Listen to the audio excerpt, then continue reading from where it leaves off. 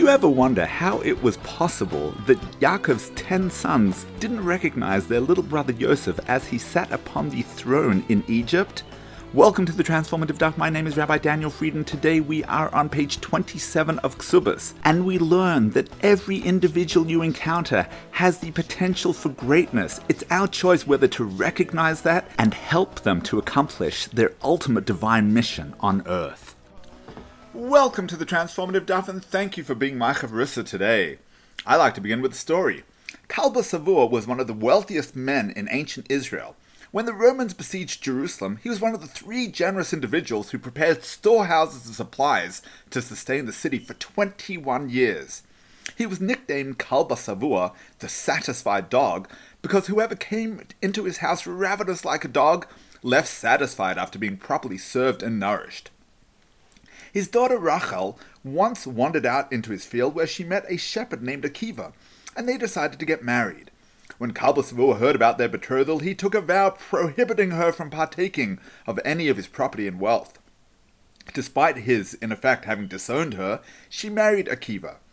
In the winter they would sleep in a storehouse of straw, and Akiva would pick out pieces of straw from her hair. He said to her, "If I had the means, I would place on your head a golden Jerusalem tiara." Eliyahu Hanavi came and appeared to them as a regular person, and started calling and knocking on the door. He said to them, "Please give me a bit of straw, as my wife gave birth, and I don't have anything on which to lay her." Akiva said to his wife, "See this man who doesn't even have straw. We should be happy with our lot, for at least we have straw to sleep on." She said to him, "Go and be a student of Torah." He went and studied Torah for 12 years before Rabbi Eliezer and Rabbi Yeshua. At the completion of the 12 years, he was coming home when he heard from behind his house a wicked person saying to his wife, "Your father behaved well to you. He was right to disinherit you. Your husband is not suitable for you. What's more, he has left you in widowhood during his lifetime all these years." Rachel replied, "If he would heed me, I'd tell him to be there for a further 12 years. Rabbi Akiva said to himself, "Since she has given me permission, I shall return and resume my learning." He turned back and went to the study hall, and he was there for another 12 years. Eventually he came back accompanied by 24,000 pairs of students. By then he was a famous rabbi, and everyone came out to greet him. Rachel too arose to greet him. Seeing her rags, the wicked man said to her, "Where are you going dressed like that?" She replied, "Akiva knows that I am in this state as a result of my dedication to him." She came to present herself before Rabbi Akiva, but the sages tried to fend her off, as they were unaware of her identity. He said to them, "Allow her. Both my Torah knowledge and yours belong to her." When Kesubos heard that the famous man was his son-in-law, he came before the authorities and requested the dissolution of his vow.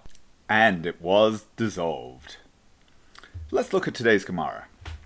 It is written, "And Yosef recognized his brothers, but they did not recognize him." This teaches that he departed without a full beard, but came to meet them with a full beard. Let's analyze the Gemara. After 2 decades apart, one day Yosef's brothers appear in Egypt seeking sustenance. Yosef recognizes them immediately.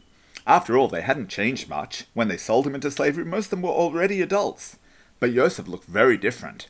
No longer a young lad, he was now a middle-aged man, his age accentuated by his full beard. For the last century or so, beards were out of style. Now they seem to be making a comeback. But let's be honest, not seeing your friend for a while and then seeing him with a full beard surely shouldn't be the cause for not recognizing him. Why did the brothers fail to notice who was standing in front of them? The Ma'or Shemesh explains that a tzaddik, a righteous man, is never static in his spiritual growth. Constantly moving from one level of sanctity to the next, he becomes almost unrecognizable compared to his former self. The beard, he notes, is a reference to the 13 tikkunei dikna.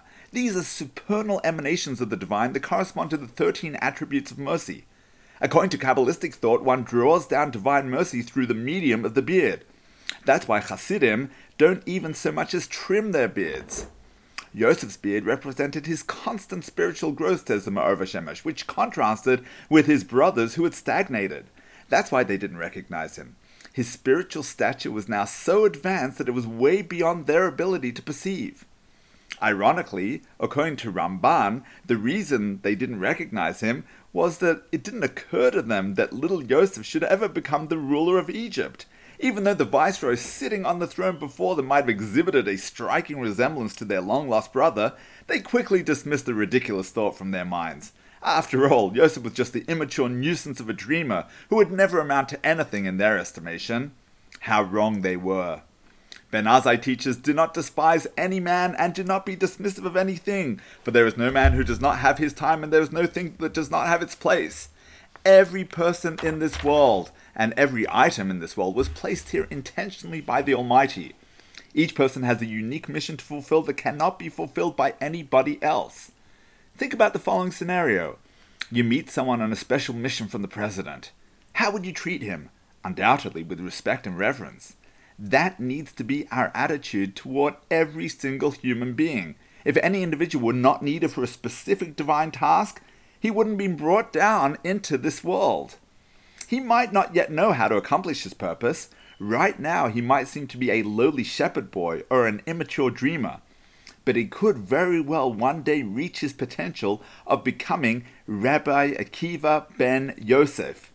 When that happens, if you've encouraged him along his journey, you'll be there alongside him as he fulfills his mission. If you are dismissive of him, you probably won't even recognize him when he shoots to stardom, because he's reached dazzling heights unimaginable to you. Every person you encounter, ask yourself, how can I have a part in bringing out the very best in this individual? Teachers have the great merit of engaging in this activity on a daily basis, but every one of us has the ability to assist in propelling others to greatness. All you need to do is constantly ask yourself how you can utilize your resources, your wisdom, your connections, your financial wherewithal to help others achieve success. May Hashem bless you with abundant resources to bless others with success, wishing you a transformative day.